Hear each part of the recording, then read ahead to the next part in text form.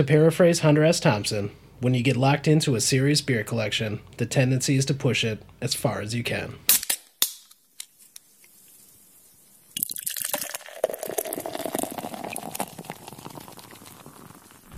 Cheers. Son of a bitch! Give me a drink! One more night! On this camping thing! Son of a bitch! If I drink it clean, I'm gonna drink my life away. The Tap Takeover podcast exclusively uses the Physics Draft Beer System to dispense all of the beers we review. Physics utilizes sonic wave technology to create the ideal density microfoam head on your beer. It delivers a fresh from the tap draft beer experience that you can enjoy at home or on the go with no need for any external gas or additives. Just 4 AA batteries. Physics, tasting is believing. Welcome to the Tap Takeover podcast. I'm your host Alex, and I'm here with 3 of my best drinking buddies to talk about all things craft beer. What does that mean? It means we're talking to brewers, bartenders, beer distributors, beer traders, and people with amazing beer collections. And first up, we've got an interview with President of Lakefront Brewing, Russ Klisch. We hope you're ready to take a wild ride with us through the craft brewing industry. Let's go around the table and give our names and our favorite style of beer. Hey, Jim Anderson, and it is IPAs and big stouts and a nice German dark lager. My name's Andy. My favorite styles, I would say, are the Russian Imperial Stouts. In the wintertime, then I tend to lean towards more IPAs in the summer. My name is Jesus, and I love IPAs, and I'm actually into pumpkin beers. Yeah, it's okay to get kinky. It's a bit of an intervention for Jesus. And I'm Alex, and I'm a huge hophead, but I also love the barrel-aged stouts. So let's get into some of those. Let's talk about what we have on the tappers today for our first episode. For our first episode, we got a little treat. We're going to do a kind of a vertical tasting, but not really, because we're doing 2013, 2014, and 2015, 2016 of Black Friday. The Lakefront Black Friday. Yes. In honor of our first interview. Yep. In honor of our first interview with Russ Klisch. We're going to do that 4-beer tap takeover. And what's interesting about that is that the 2013 is a little bit different from the other 3. And Andy, that's why I said it's not a true vertical. Andy, do you want to tell us about the 4 beers we're tasting? Sure. The first is the 2013, which was a black IPA from Lakefront under the same name, Black Friday. So the true vertical would come in when we're starting to start off at the 2016, the 2015, and 2014, because the 2014 is when they started their Russian Imperial barrel-aged stouts. Awesome. Well, I can't wait to get into these, and I hope you guys can't wait to hear us drink these and hear us. Get excited about them as we are, because Lakefront is a fantastic beer. You have thousands of people that stand in line on a very chilly Friday morning to get one of these, so we're very lucky. And if you're listening and you like what you're hearing, we would love to hear from you. So please contact us. We're on Instagram at tap_takeover_podcast. We're on Twitter at taptakeoverpod, all one word. Gmail at taptakeoverpodcast, all one word, at gmail.com. And on Facebook at taptakeoverpodcast. So let's get into it, boys. What are we thinking about this 2013? So it's a 2013 India Black Ale. So it's been aged at a perfect 38 degrees. Totally cellared. So normally you would not age any IPA for this long of time. As we'll find out, IPAs are not really designed by their nature to be cellared. The hop flavor loses quite quickly. Which, it really has. But there are so many other notes. The bouquet on this is fantastic. You can taste, smell the sweetness on the nose. Yes, in our interview with Russ Klisch, he said that this actually wasn't meant to be aged, but I tend to disagree a little bit because it actually does taste quite good. And it is up near 10%. We also talked about that with Rush, what sort of percentage that you would consider aging something. And I think it's really interesting that we got this one, and I'm really happy that we did, because we wanted to do the 3 barrel-aged beers, the 2014, 2015, and 2016. They're 3 most recent years. But this whole process started with the Imperial Black IPA. So that was the first 2 years. We did not get a 2012, but we did get a 2013. Very luckily, and I have to give give a shout out to a new friend of ours, a new friend of the podcast, Jeffrey Enslin from Milwaukee, who just happened to have one of these in his cellar and was willing to give it up to us for the podcast. So, Wow. Huge. Thank I'll you. drink to that, Cheers, yeah. Jeff. Cheers. Cheers. Cheers, Jeff. And I think it was really interesting to get this one because it's a little bit different and because it wasn't supposed to be aged.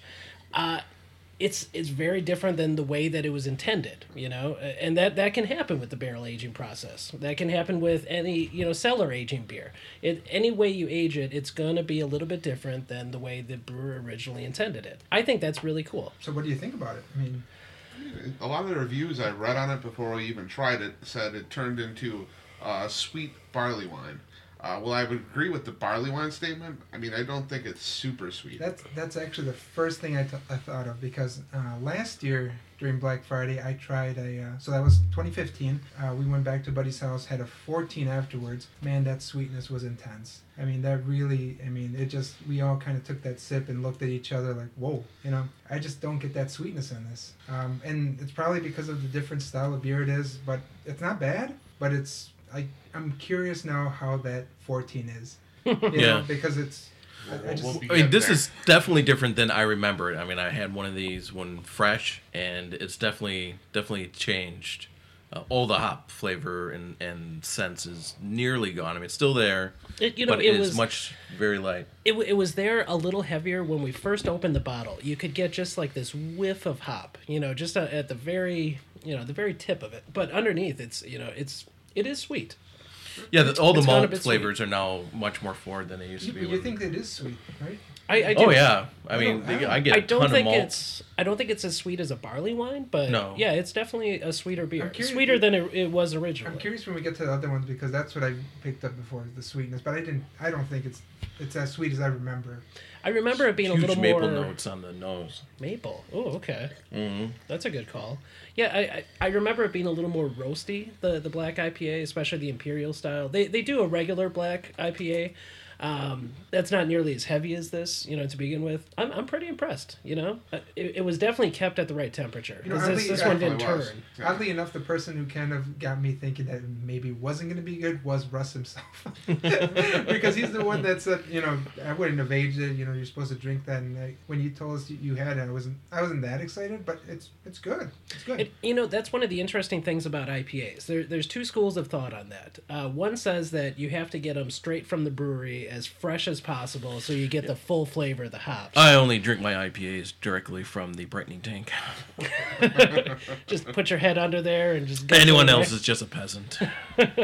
And there's the other school of thought that says IPAs are meant to be drunk after they've been aged. There's a school of thought that says that, IPAs were meant to last the entire voyage from England to India, and that the hops were used as a preservative. And so the original intention of an IPA is actually the aged beer. So I know some people who will age IPAs, a 90-minute Dogfish Head, 120-minute Dogfish Head, some really big boys. Where they have that sort of alcohol content that can stand the aging process. And then, they'll wait a year or so, maybe not 3 years like this one was, Right. but they'll wait a while and see what that aging does to it. It's pretty interesting. Have you guys read anything of like what it does to those beers? I mean, I guess Well, I didn't yeah, even so think no of- one really knows what the original IPAs taste like because there's very few records and even less recipes from that time. So all we have is really conjecture of we know it was very hoppy, we knew it was aged in wood barrels, and then obviously sent on ships to India that took It's a 6-8 preservative. months. It could be on a ship that long, and Well, it had to be. I mean, it took 6-8 and... it's a completely different beer by the time it gets there. Yes. Another thing I'm interested in is I still can't believe being that aged of a beer that that physics machine still put a head on it. It's incredible. You're the brand ambassador in the Midwest for physics. Do you want to talk a little bit about what specifically the physics machine is doing to the head on that? So the physics is going to take the existing, or in this case, remaining CO2 that's in the beer contained in the bottle, and it's going to put it through a tapping system that taps it like it just would out of a tapper. But then there's a separate function where you tilt the tap handle back, and it gives you a rich, creamy microfoam head on top of your beer. So it's almost like a nitro pour, but you're not getting any nitro flavor because there's no CO2 or nitrogen involved in the process. It's actually a sound wave technology that's pretty neat. All right, well, I think at this point we should just get right into the interview. I think that's what our audience is waiting for, waiting to hear from the head brewer and president of Lakefront Brewery himself, Russ Klisch. And this first section, we're going to break it up a little bit. We're going to do a little bit of interview, and then we're going to come back and we're going to do a couple more of the... We're going to start the vertical. Yeah, that's where we're going to start the vertical. We're going to get right into the Black Fridays. But first up, we're going to talk a little bit about the My Turn series, the one-off brewery employee-inspired series by Lakefront. Thanks for being here with us. Sure. My name's Alex. This is Andy and Jesus, and we're here from the Tap Takeover podcast. And we're sitting down with Russ Klisch, Lakefront Brewing, owner and head brewer. And we just wanted to talk to you about just kind of the state of brewing and your Sure. company. Uh-huh. So thanks so much for being here with us. Oh, my pleasure. Thanks for coming in. So our first question, we wanted to know, was there a moment where the switch kind of flipped in your head from somebody who enjoyed beer to someone who became inspired to produce beer? Was there a particular beer or a style involved with that? I guess the switch flipped when I started homebrewing and started tasting the homebrew and realized that you could actually make good beer. You always heard these stories about people like Prohibition or way back when making beer and telling about how terrible it is and this and that, but so you make it and it was actually very, very drinkable. And so once that happened, it was. And there was also a point when I have a degree in chemistry and I gave this book to my brother on how to make beer, and I started reading it, and there was a lot of chemistry involved. And I kind of sat there and I thought, well, how many people are out there really going to understand what they're trying to say? And so the combination of both of them, that there really was a lot of chemistry involved with the beer, and so I was able to understand what they were talking about and making it and how it responded to it. Yeah, because you were an engineer before you gave that up to do the brewery thing, right? Yeah, I'm a degree chemist, and I was hired at Johnson Controls as an engineer, as a mechanical engineer by the time I was done there. And so I ended up giving that up to run the brewery. But I was running the brewery when I was working at Johnson Controls. I think we're all pretty happy you did. Yeah, I think I'm happier now too. All right, so we really wanted to know about the My Turn series. It seems like a lot of breweries have allowed their employees to use the brewery equipment to kind of do their own thing, but you've actually gone a step further with the one-off My Turn series, where you actually allow your employees' recipes to be put into a larger distribution. Yeah. What a cool program, and what was your inspiration for doing that? Well, in the marketplace, I was seeing a lot of brewers doing their one-off series. Several breweries, had them, and they you could tell that there was one person designing all the beers. I always thought the same personality came through, and so when he had the beer, it wasn't bad beer, but it was limited personality behind it. And then I thought, well, how do you prevent that from occurring? And I'm thinking, well, if everybody have their choice to brew their own style of beer, you'd have a great divergence of styles. And I thought, well, if you let your employees do it, you figure anybody who works in a brewery should at least at one time in their career there have a chance to brew their own beer. And you put everything together, and it's been not only a good hit from a sales and marketing standpoint, but from a morale standpoint around here. It's fabulous when these people have their release parties. It's like going to their wedding.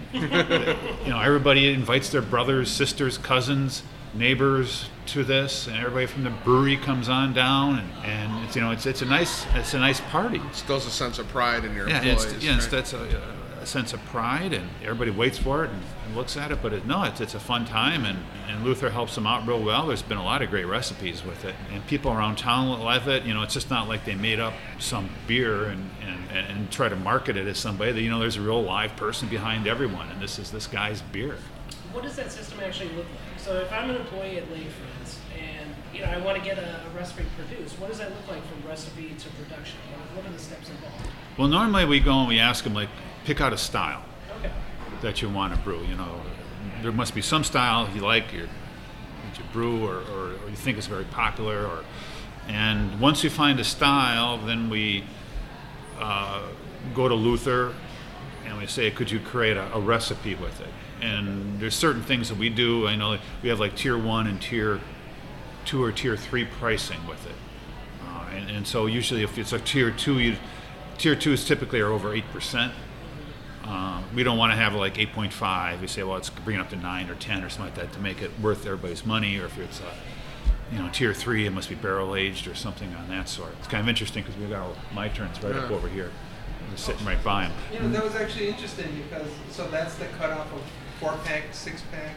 Yeah, we at first we were doing Bombers with it, and we got such a great demand. Our distributor saying, why don't you put it in 4-packs or 6-packs? And we started doing the 4-pack, or we started doing 6-packs with a tier 1, and we went to tier 2. There we went to a 4-pack. There was this not too long ago, it was like 3-4 years ago, feeling that anything over $10 just didn't sell. And so that's why brewers came out with a 4-pack. You could price it like at $9.99, and people would still buy it. And then Ballast Point came along and blew that out of the water. And so now it wasn't that big of a deal to have a $11.99 or $13.99, $14.99 6-pack. So was that tough going? I know the distributors wanted it, but I just think it's neat to have the bombers. Yeah. Is there a thought of maybe having both, having the 6-packs and bombers? It does seem like you guys have kind of gone away from the bombers. Yeah, well, the bombers, there's certain issues with bombers. For us, it's changing over the machine, especially like during the summertime. During wintertime, we can do it like a Black Friday. We do it. That's about once a year we do it really. Is we switch the machine over. You have time during that part of the year where it takes like 4 hours to switch it over, and then 4 hours to switch it back, and so get everything like a there. break in production for you. Yeah, and so but in summertime it gets so busy. You're trying doing it, and you really couldn't do compared to go to 12 ounce where everything's set up, all the tooling's right there, and plus with you sell more liquid with the 6-pack. Somebody's buying a 6-pack of the beer is almost like the same amount of people that would buy a 22 ounce, and so basically you're selling almost double the beer, triple the beer that you'd buy. So you get more of a volume going through. There's also a fact that like Pick and Save would be a good example, or Roundy's or Kroger's, what you want to call them now. They don't sell bombers. Most of them don't. So there's a lot of locations that don't sell the bomber. That's what percentage of your sales would be from Pick and Save? I mean, that's got to be a big chunk of it, right? Oh yeah, so, they're our number one account we have in the state of Wisconsin. So, yeah, you have to. If you have to you're accommodate the producing a accounts. product that they can't carry, that's a Yeah, problem. and so they requested that we do it, and it goes in their stores and does very well for them. So it's nice, when they can get a package that they couldn't get before, and they always feel somebody who wants that package can come to their store and then buy their other groceries too. So are there any of the My Turn series that are kind of your favorites? Anything that you're thinking about, maybe a second? Well, run through? I always say it's like picking your favorite kid. There's some political things in there. You probably could say one or two, but it's like, well, you're picking an employee over another one. Is there a teacher's pet in the group? Yeah. Well, I have come up with a thought. We haven't gotten our act together with it yet, but trying to come up with a variety 12-pack of Like a My seasonal Turns. variety? Yeah, or a seasonal or something like that we could do, but we haven't figured out because the problem is just trying to brew all the beers for it. You'd have to brew at least 4 of them and get them out within a short period of time, put them all in the 12-pack. I think it would be good to do around Christmas time. We might try doing that next year, and we would do is we'd have online voting. And so then so it would be kind of out of our hands, and great saying idea. that the public can vote, and then they'd pick like maybe their 4 best or 3 best, and of My Turns, and then we could put a variety 12-pack out there. Yeah, because the bummer is kind of like that they're limited. I know. I've gone to discount a couple of times where I see the beer there, and I say, oh, well, you know what, I got a lot of beer already, I'll be back next week, and it's gone. Yeah. And sometimes it's hard to tell what's going to be there for a long time, what isn't. So it'd be good, yeah, definitely. It's a great idea. Maybe the people who haven't tried some of the My Turn series. Oh, sure. No, there's always someone coming to me and saying, oh, I love the Colin, or I loved, the David. You got to bring that one back. The David was that. good, yeah. Was that the night or the Bach beer for Christmas? So I'd say, at what point in Lakefront's history did you realize it was going to become this big? It was probably around 2008, 2009, especially around 2008 when the recession hit, and we just kept on growing. Yeah. That was a big thing to me. But that was back when we had the gluten-free beer, when we started doing the new grist, because we were the first brewery in the country to get a federal okay to do a gluten-free. And there was like unlimited demand for it at that time. We were like one of the first ones, and that just kept on growing. And a lot of these tanks were all paid for by that beer that we have right now. It's probably gone down in volume. A lot of other people have come out with beers since then. But it's still about 20% of our production, Yeah, so it's not a small thing that we do. So it's still big. Well, especially being the first one, the first Yeah. gluten-free option at a time when that was becoming an enormous issue. Yeah. Awesome insights from Russ on that. My turn. Man, I was pretty cool. I just love that whole setup. It seems something so easy, but nobody really does it, and I just thought it was great. And It's you're a awesome. huge fan, Oh, yeah. going way back of the My Turn Yeah, series. I You didn't- turned me onto it. I didn't want to mark out in front of them because I showed you all the bottles. I collect them all because I just think it's neat how every employee has their own label, their own colors. It's all unified under the lakefront, but they're all different. So Yeah, you've been Really cellar cool. aging a number of those My Turn series, have you not? just a couple that are higher alcohol. They did come out with a lot of hoppy ones, so those are gone. But the other thing that kind of blew my mind was that they're gluten-free beer. Never would have thought it was such a important part of their lineup, but it makes sense. The fact that it paid for a lot of their tanks that they have now. It is amazing because it's like one of those things. Because I guess it's maybe our mentality of just hoppy beers, dark beers, heavy beers, and this lighter, almost like when you think of gluten-free, healthy kind of like this. It just blew my mind that it was so important to them. And that he was one of the first to do it too. I mean, you really don't think of Milwaukee breweries as really cutting edge, experimental breweries, and yet here you got someone who was very much in the forefront of a new movement. That really comes out in the interview because he's extremely proud of being the first to do it. That's incredible. So let's get back to the tappers, boys. We've got two in this turnaround before the next series of the interview. We're going to do... Actually, so we started with the 2013, which was a different style. Let's just say that. Black IPA. Now we're going to get into the bourbon barrel aged imperial stouts. This is the meat of it, boys. If we're going to start, we're actually going to go backwards now. So we started way back in 2013. We're going to jump in our DeLorean and jump up to 2016, this year's. This was actually my first year in line for the Black Friday. I know that you guys are kind of, industry veterans. You guys have done this a few years in a row. But this was my first year, and I had such a fun time. So, this is my second year, and me and you went together, and I feel we all pretty much timed the line perfectly. Jesus a little bit better because he was way up front. But we got there, about 4:30 in the morning? 4:30 in the morning, and that was the incredible part is I didn't know that either of you guys were going to be there. Yeah, I didn't I had know no Jim idea. or Jesus were going to No, be but there. literally, you guys were what, 6 Yeah, spots we're right away near, from- Yeah. right next to each other. We And just Jim was happened like to 6 leave. spots behind us. Yeah, exactly. Yeah, so I'm standing there drinking, I believe it was the Abraxas. We did a little tasting in line, obviously. Good old perennial. I believe we were drinking the Abraxas, and I hear a voice behind me yell my name, and I'm like, who would I know? Oh, there's Jim Anderson, of course. Yeah, no, it was pretty crazy, and I didn't know that was your very first one. That's weird. Maybe because I guess I've gone the most then because I went in 2012. Oh, so you were there for the very first Oh one? yeah, For all of absolutely. them. When I heard about this thing, I was. There wasn't a line though, right? Oh, there was still a line, yeah. But not- But I showed up at much later. It was 7, thinking who else would be, getting up on Black Friday morning, getting beer at Lakefront, like a couple handful of people. And yet there was a substantial line of, I don't know, 150, 200 folks Yeah. by that time. It So. says a lot for the city of Milwaukee that everybody gets up and does this and goes to Lakefront, especially when 90 miles south you got Goose Island and they're doing their release on the same exact day, and liquor stores in our area have it, but still you have 1,500 people show up to Lakefront Brewery that early in the morning. This was my third year, and this was the first time where it was a party, because the other Yeah. 2 years I was there, I want to say almost like I'm here for business only, Yeah, it was very. I was It was there- vastly different. Not only were far more people showing up. I mean, everybody I talked to was like, "Can you believe?" I showed up at the same time last year, and I was almost in the front, and now there are hundreds more people in front of me this year. So have you seen the bottle sharing and that sort of stuff going on in Not previous as much years? as this this year. I Really? mean, there was. I have not seen that before. This is like the first time where people were just. It was a party. It Yeah, was like it going to happened a friend's house. little bit, but nowhere near on the scale that it did this year. That's incredible. No, I'm looking forward to the next year. Well, let's talk about the beer from this year. So 2016 Black Friday Imperial IPA. We just tapped it. We put it through the physics system. Great head on that thing.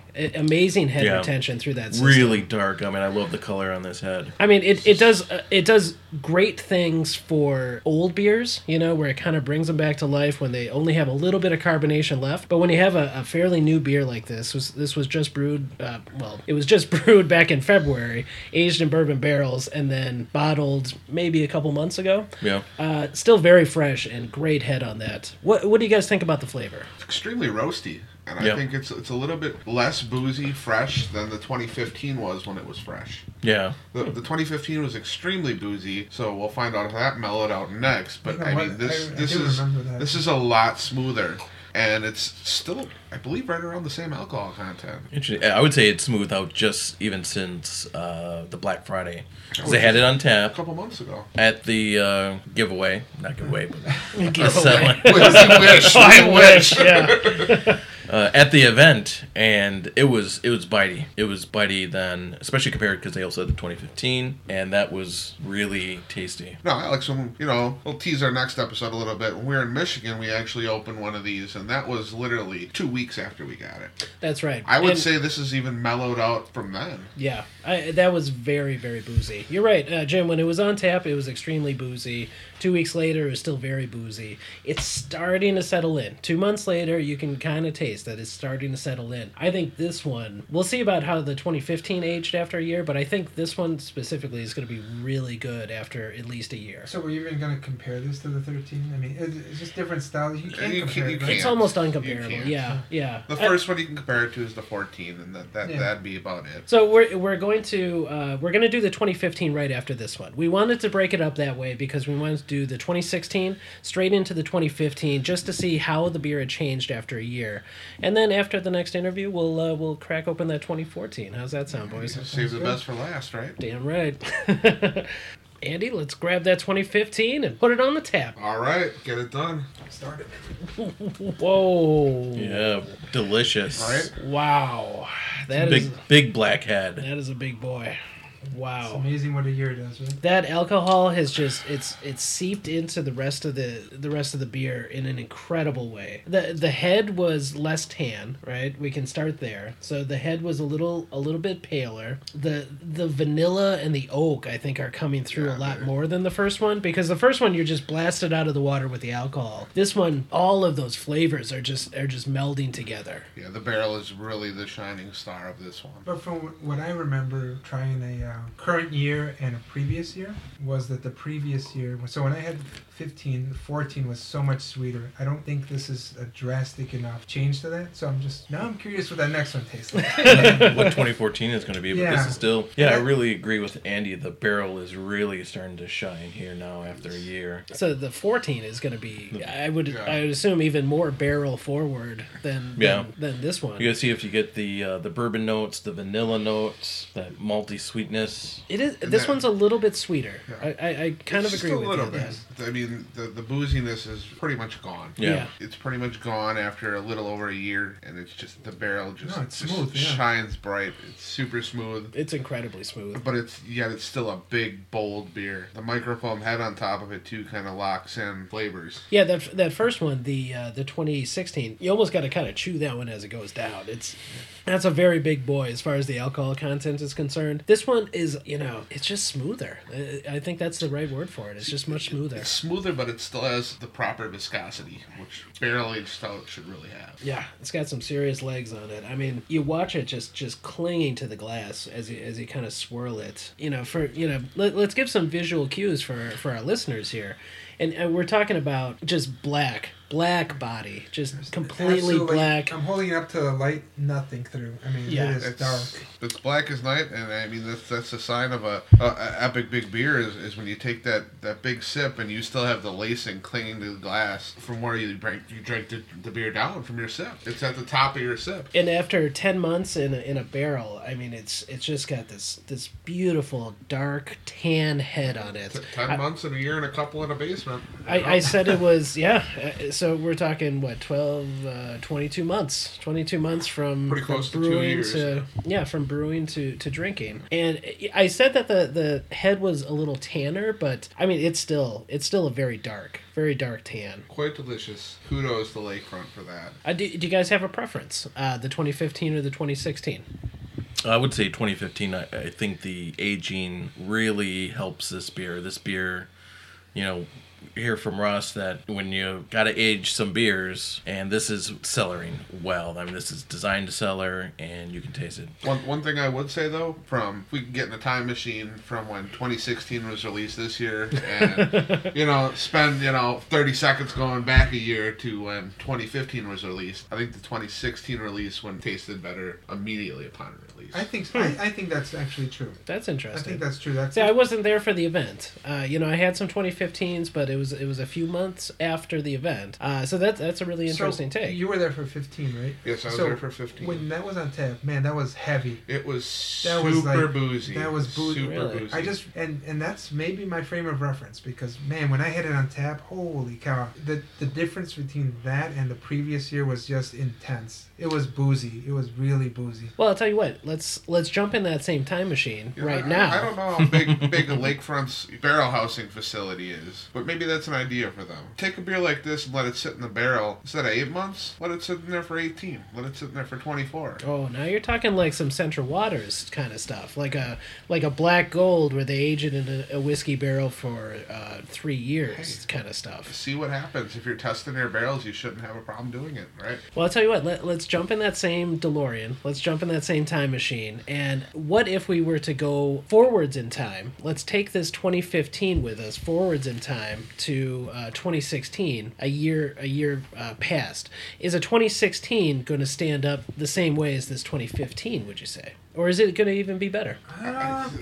That's something only time will tell. Yeah, I that's- mean, it but could, that 16 was more. I think it's more mellow than I remember this being last year. Okay. Put it that way. So yeah, this question is that going to age quicker then? So perhaps it won't cellar as well Man, as something as I big and don't boozy think as it'll age 2015. quicker, but the fact that it was more mellow on the boozy taste, even though it was quite boozy, It was very boozy. but it was more mellow on that boozy taste, I think it'll actually age better, and you're going to get even more of the barrel. But it's like I have no idea how this works, the science behind it. It's the exact same recipe, I would think, same exact beer. Well, that would But have there been, just I something- guess, a great question. Did they do any changes to the recipe? No, well, they haven't.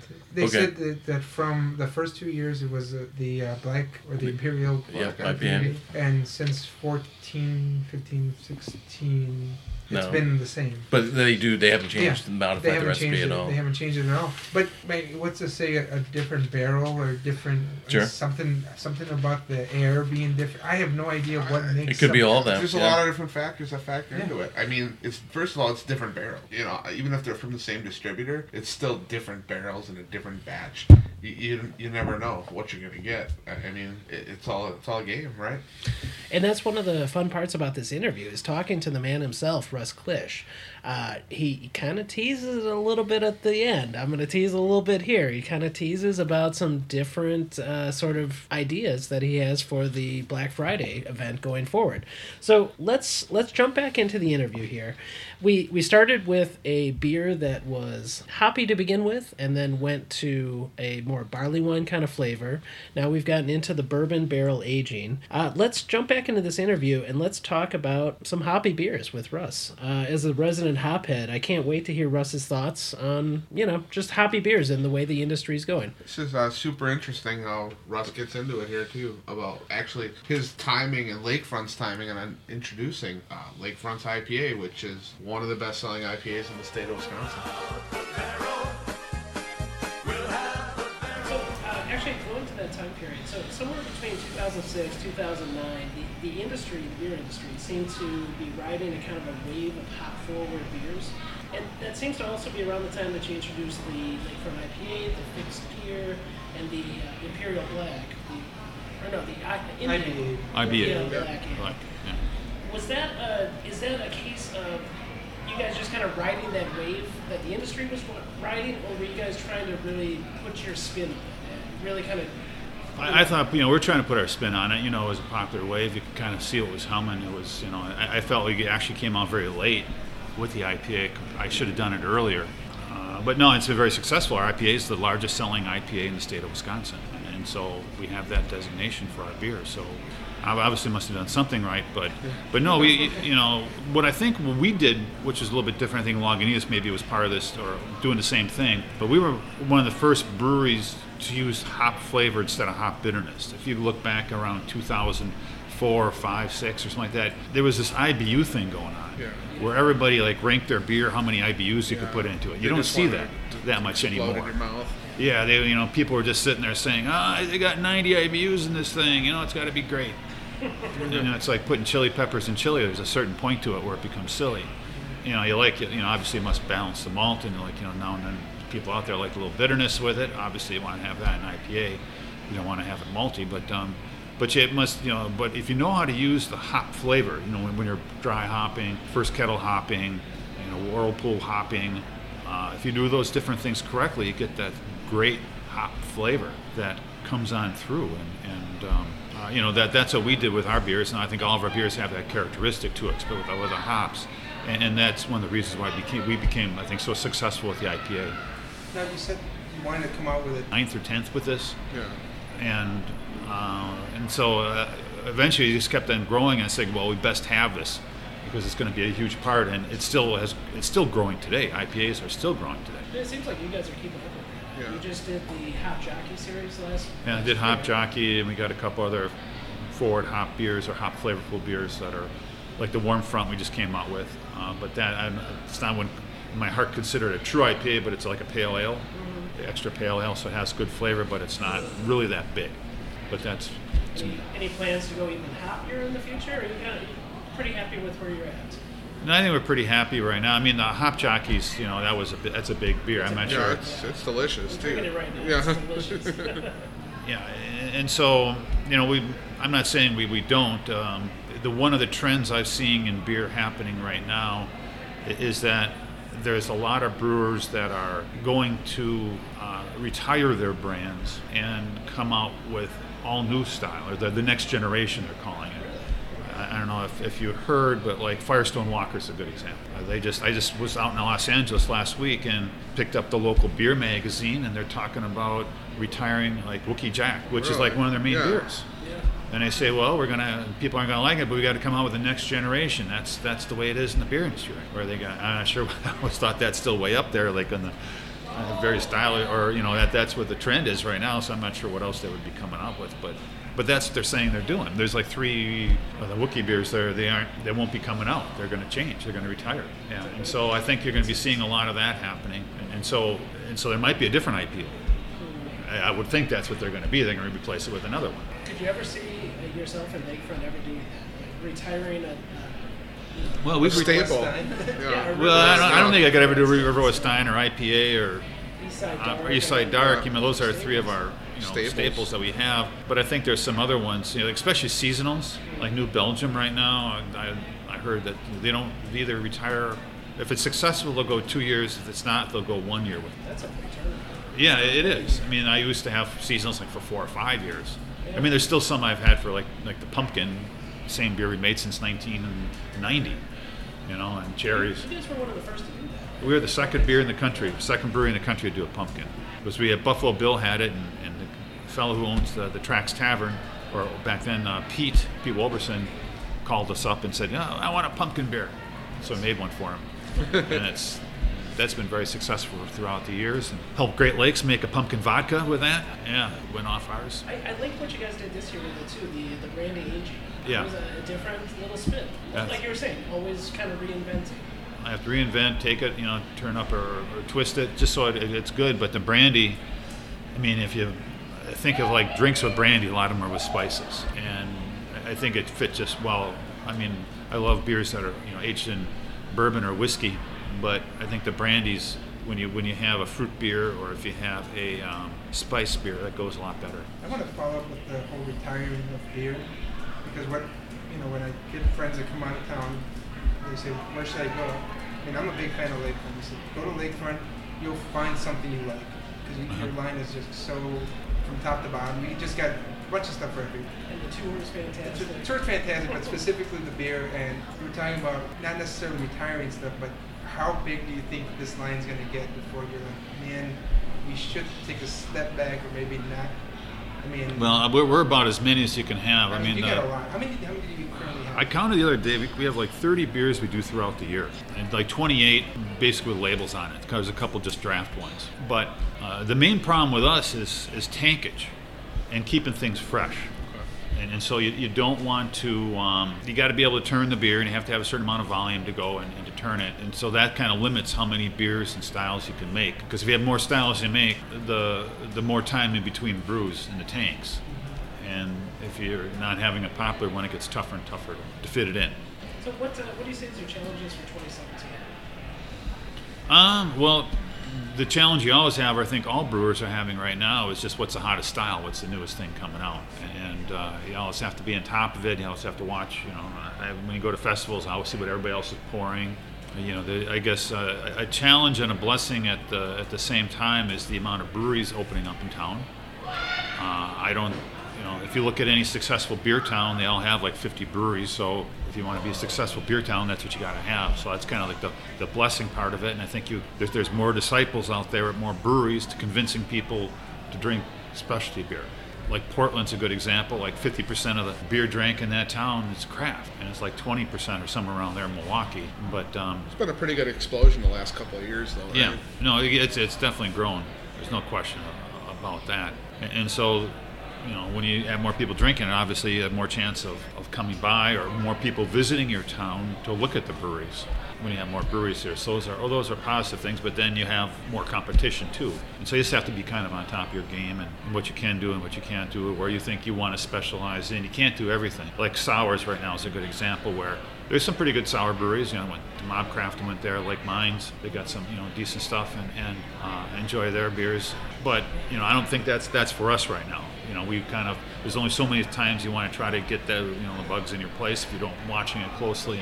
And for us, we're still heavy on production on a lot of ways. And when you're like more hands-on, or you have one guy that's watching the whole thing, production isn't, our size, it's easier to do. But for right now, so I'm going to probably stay away from that, even though I think it's still a good hot trend right now. But I think it's just best for our brewery is we try to concentrate on some other styles. So you said you try to stay with the trends, kind of going to like different fests and doing different beer tastings, but do you try to go like to the Northeast, go to California, how much of an effort is that? Do you just go all over the country, and you have people like, hey, you got to come out to California and try this? I've never really traveled around the country too much to look at styles, but I've done is, anytime you travel, you try to look at the industry and seeing what's going on there, where they're going. You try stopping in a brew pub or two and seeing what they're doing. Yeah, what they're doing. Have there been any of those trips that have impacted like a current beer that you have now? I'm not really thinking of one. But, there's certain things that you look at more than just styles. One interesting thing I saw, I was in Los Angeles last week, got that newspaper. But I remember going to like the major grocery chain, or a big one, I forgot what the name of it was. But I started, look at like what beers they all have in 6-packs in there. And so this is, your mainstream, I think it was in Beverly Hills, housewife would go and shop at. And the one thing that kind of surprised me was how many 6-packs were there from breweries that were just purchased by the big guys. Yeah. Like the St. Archer, Breckenridge was a big one. A Gold purchased in L.A. by Anheuser-Busch. Seems like Anheuser-Busch has been buying up a lot of lot of little breweries. You saw them. You saw the ones from Miller. And of course, they had the Shock Top and Blue Moon. But I guess that kind of surprised me in that, thinking about it, obviously there was some big beer buyer somewhere that just dealt with a couple people. And they had a couple other local ones there. Golden Road, that was the one I was thinking of. But so you saw all these beers on the shelf, and so you saw a big influence all of a sudden from the big guys buying up the crafts and then making sure that the supermarket. I mean, the supermarket didn't have that great of a selection. It was probably from that wall to this wall.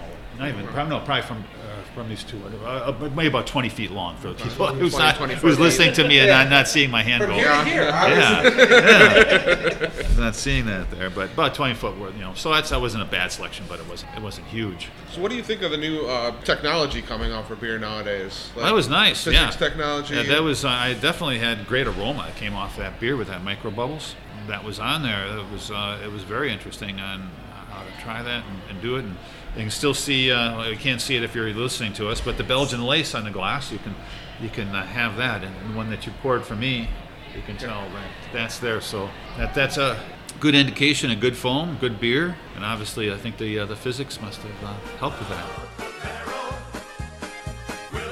Well, thank you very much, Russ. I mean, your insight has just been phenomenal. We really appreciate the opportunity to getting to interview you. Thank you very much for testing out the physics and being open to new technology. We know we've heard a lot about you being an innovator and Lakefront being an innovation-styled brewery that is open to constant change. I've known just from working with physics that I've done I've done tastings at your brewery through the physics unit of your beer. You've been completely open to that, as well as you've been in commercials for physics as well with the new WayTap system. And thank you very much for your insight into the brewing industry as a whole. And speaking of physics, how about this 2014? Boys? Ooh, yeah. Oh, man. We're only about a quarter way into to all four of our pours, and I mean, it is just phenomenal. Coming out of that physics system especially, I mean, the head on that thing is just incredible. It looked like milk chocolate. So as Russ referred to it, this is Belgian lace head. Really, I mean, it's delicate, it's light, and it really clings to the side of the glass. It's sticking to the glass and lacing better than the 16 and the 15. If we're talking wine, I mean, we would say that this beer has legs, right? Mm-hmm. Like it's just all over the glass. Let's describe it, for our audience here. We're talking even blacker than the first two, if that was possible. Once you've turned out the lights, it feels dark. This is like turning out the sun. This is very, absolutely very dark. no sign. You could put a spotlight on this thing and you couldn't see your fingers on the other side of the glass. And it poured out one of the darkest brown heads that that these eyes have ever seen. After 3 years of aging, just what an incredible beer. Yeah, a lot of the barrel is now starting to fade a touch, so you're getting some more chalkiness, but you still get a ton of vanilla, a ton of the oak. And there's almost like a caramel, like toffee undertone to it. So it's almost like so we said that the first one, the 2016, if we're reviewing here, the 2016 was very booze forward, right? So it was very alcohol forward. The second version was very barrel forward, right? So you're getting that nice like oaky flavor along with the darkness and the vanilla. And this third this third time around, 3 years in, we're just getting all of the subtleties of the barrel. Mm-hmm. So the barrel itself has kind of fallen away in the last year. And now we're just getting all those subtleties, the smooth vanilla, the smoother oak. It's if the beer had any edge to it, I guess the 16 is boozy a little bit, but it's hot. I mean, but as the years go by, the edges. I mean, the best way to describe it, the edges start coming. Oh yeah. It just smoother and smoother. I'd be smoother. interested in finding a 14 a year from now. Because I really think those minimal amounts of caramel and toffee, the undertones that I brought up before, will come out even more. They're just going to expand throughout the beer as it ages even further. I think we have to invest in a DeLorean. Yeah. So, I mean, I know I'm looking forward to taking up on Russ's offer to explore his cellar and what he might be able to offer, because I'm sure he has some gems stored away, right? I mean, for me, it's always interesting that you get a realization of things after, but when you have someone who's storing away their gems early on, you get to participate Oh, that's going to be fantastic. We promise, Russ. We'll bring the best of ours. And that's actually fantastic because in this next section, we're going to talk to Russ about his own beer collection. We're going to talk about his cellaring process.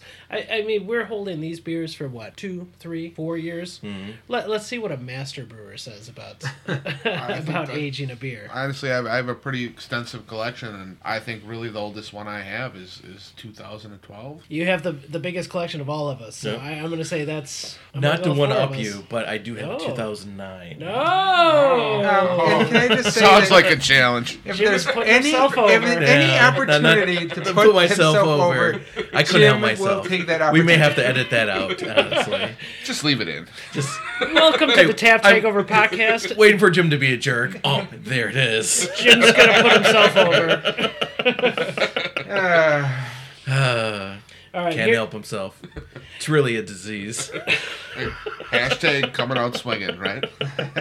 The other fun part about this next part of the podcast is where we're gonna put the screws to Russ here. We're really going to try and nail him down and get him with our classic gotcha journalism tactic.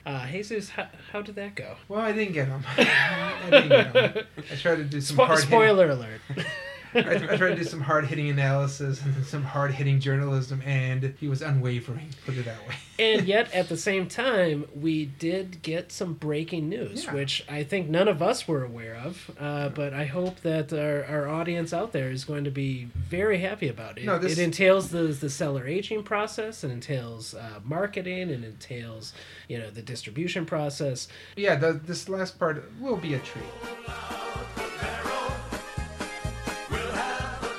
So this is the Tap Takeover podcast. And so we'd like to ask you, what would be an ideal tap takeover to introduce folks to Lakefront Brewery? Which beers would you use to tell your story? Well, beers I'd use to tell my stories were innovative brewery. So I guess I'd want to have the beers that we've done, which I consider being innovative. Number one, we were first organic brewery, so I feel I'd have to have an organic beer there. We'll be a first gluten-free brewery, so we'd have the New Grist. We talked earlier about My Turn, about how we do that with the employees, so I figured I'd have to have a My Turn. And which one would you have? The one that's currently out. The only one we can get. I wouldn't be saving any. They all go. They all sell. Gotcha journalism. Nice try, Ah. Jesus. Said we were getting gotcha journalism today. Which other? So we'd have that. I probably would have, our IPA and our Brewer West Stein. Those are two bigs. Eastside Dark. Eastside Dark is our most award-winning beer that we've done. We've won a major award in the last 4 years with Eastside Dark. So that's very important there. And probably have a seasonal too. I think we talked before about the pumpkin. I might have something on that sort since we're like the cherry beer we've had.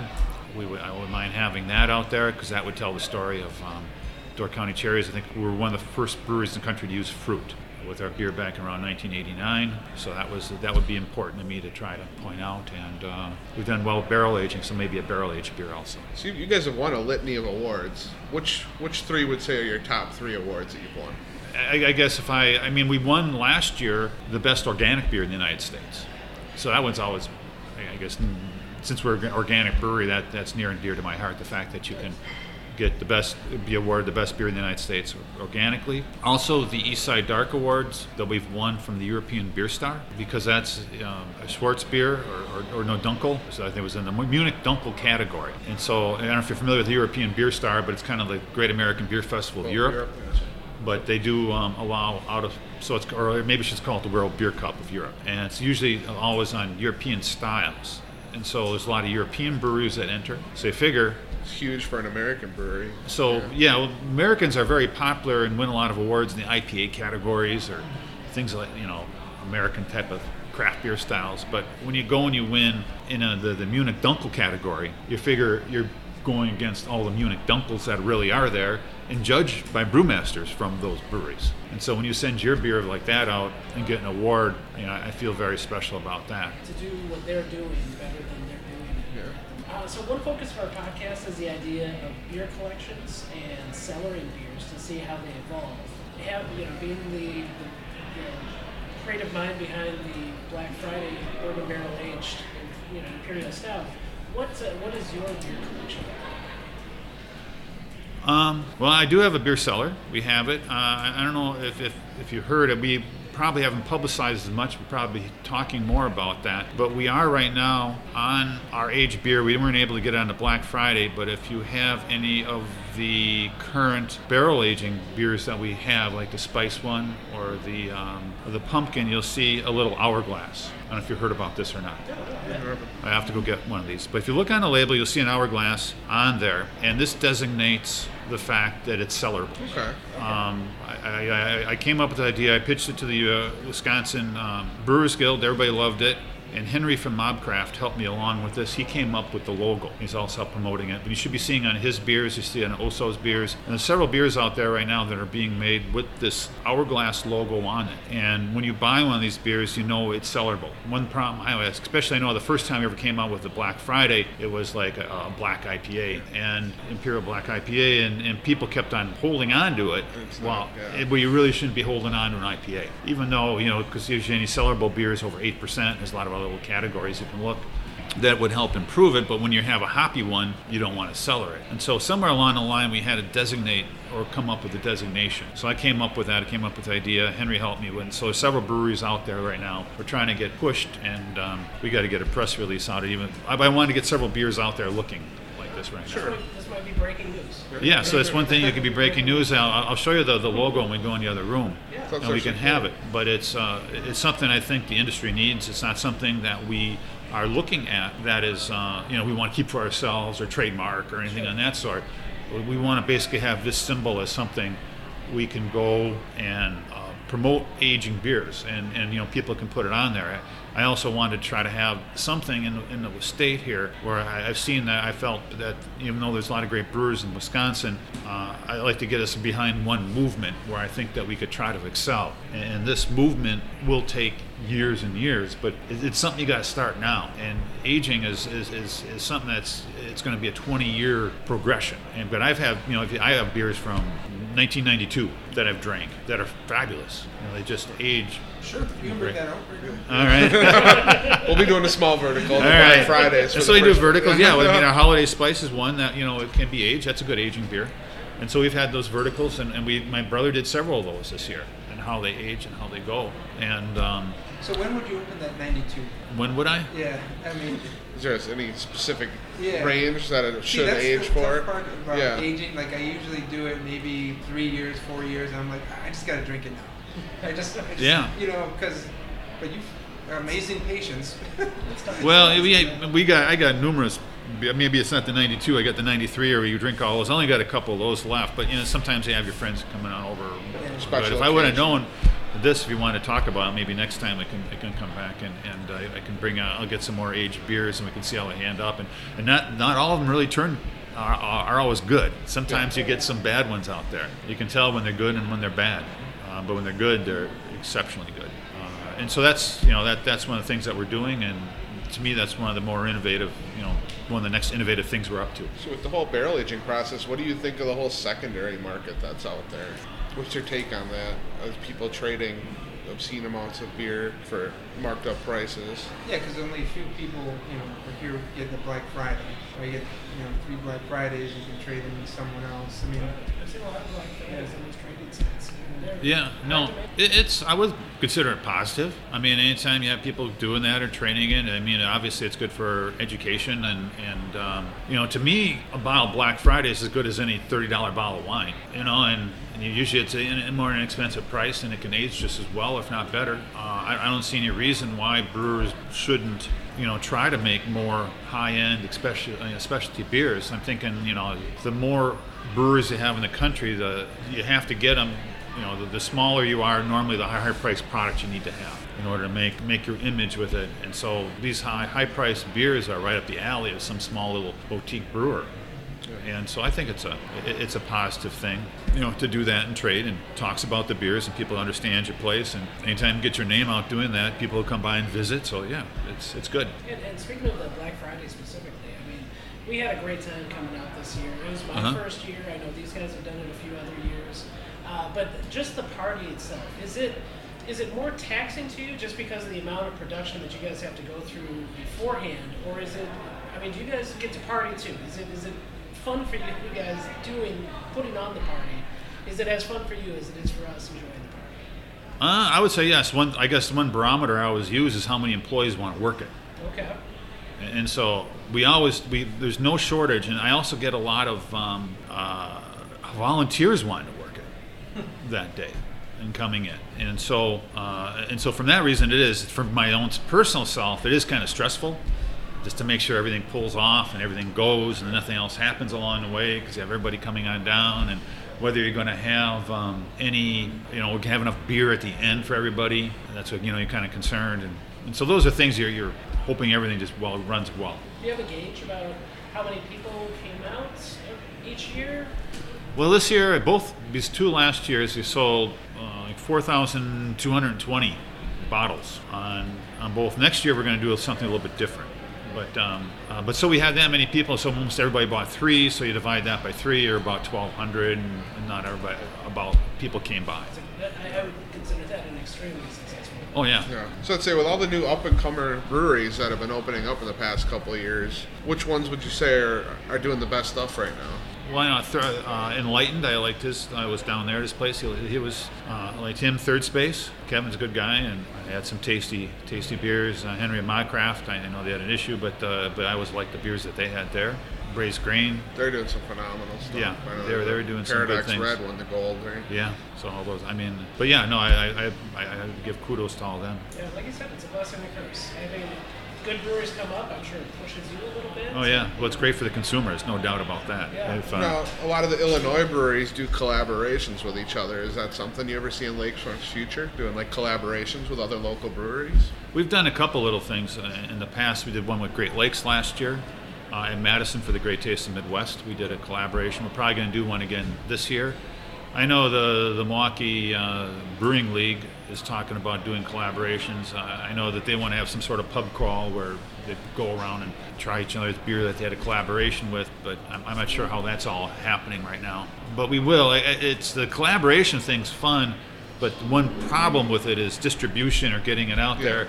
I mean, when you're a brew pub, it's not that big a deal because you're just selling it there. But when you want to package it and sell it, you try to align yourself with other breweries that have your same distribution, and so then they'll be happy with it. And then it's between the breweries. It's like, well, who gets to package it? Who gets to sell it? Who's going to make the money off it? What's the other company coming up with and to do? So It's the nut.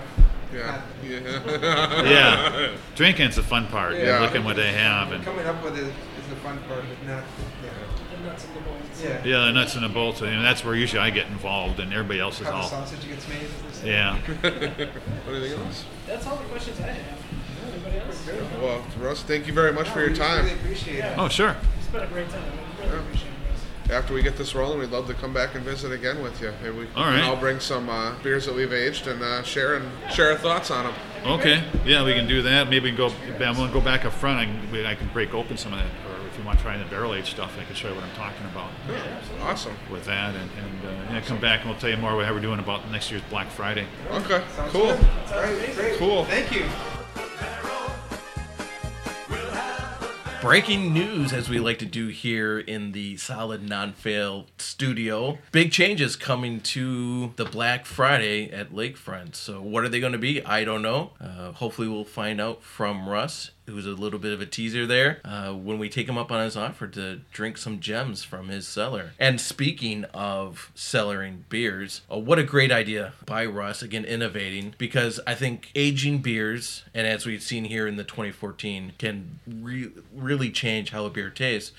As stouts become more popular, we're going to see beers need to be aged. Especially when you see the stouts brewed with coffee. You see all these different variations on the Imperial Stout. It's almost a golden age of Imperial Stouts right now. I mean, the things that people are doing, and then the things that those beers are doing once you age them a year or even 2, it's incredible. I mean, can we say we're in the golden age of craft brewing right now? Is that a fair statement? I think so. I mean, I can only imagine if I had a 22-year-old liver like now, instead of the old battered thing that I'm lugging around. It must be amazing to be in this age. And just to tease again, hey, coming 2017 here is going to be a golden age of brewing in Milwaukee. We've got a number of microbreweries coming online in 2017 that I hope we can definitely feature, as well as, of course, the great breweries across this whole United States, what this podcast is going to be about. Oh, yeah. It truly is a beer renaissance. Is what it is right now. I mean, imagine, like you said, people are doing a lot of good things with coffee. Imagine if they had, put coffee in this 2014. Yep. I mean, a lot of Is that speculation That's on actually what might be next? Andy, you're kind of leading to something I was thinking. Russ kind of laid a little nugget in there. He just said something different with the Oh. Black Friday. Are we talking some variations? Hey, what do you guys think? I mean, because I mean, they're doing bourbon barrel, brandy barrel. Do they do a different I think variation? you start to see adjuncts being added, right? Yeah. Which would be ironic because my favorite Lakefront T-shirt says Reinheitsgebot on it. Of Yeah. course, the German purity law Yeah, of yeah. 1512, which means you don't add adjuncts. But 2017, it's a different world, right? Everybody's adjuncting, and because it's doing so well, it's adding so much body and nuances to beers. So I would love to see them add some coca nibs, some coffee, to add a little bit more roasted notes instead of just that from the barrels and the barley. That could be really fun. And who better to do it than someone who has a degree in chemistry? Good point. Good No, I point. mean, a part of me always likes to. It's weird because I do like the idea of the vertical tasting with the Black Friday. Keeping it consistent, but the innovation part of it excites me. You want to change, you want to do something different. As much as I love the aging part, man, doing something different is cool.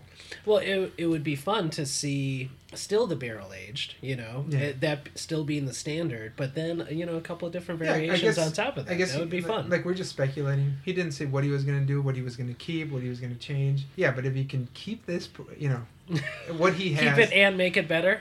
No, keep his line of the aged, bourbon barrel stout and just add to it instead of just changing it. I don't know. It'll be a fun year. It'll be a fun year for sure. And we are from Milwaukee, so we are giving Lakefront a lot of love on our first episode, and we're eternally grateful for having Russ Klisch on our first episode. But hey, you may call us homers if you're listening from somewhere else around here, but give us your stories. Get in contact with us. Reach out to us on Facebook, Instagram, Twitter. We have a website that's going to be up probably right around the time our first episode's in the air, and you'll be able to find all our episodes on there as well as links on Facebook. TapTakeoverPodcast.com is going to be our website. And again, Instagram, we are at tap_takeover_podcast. Twitter at taptakeoverpod.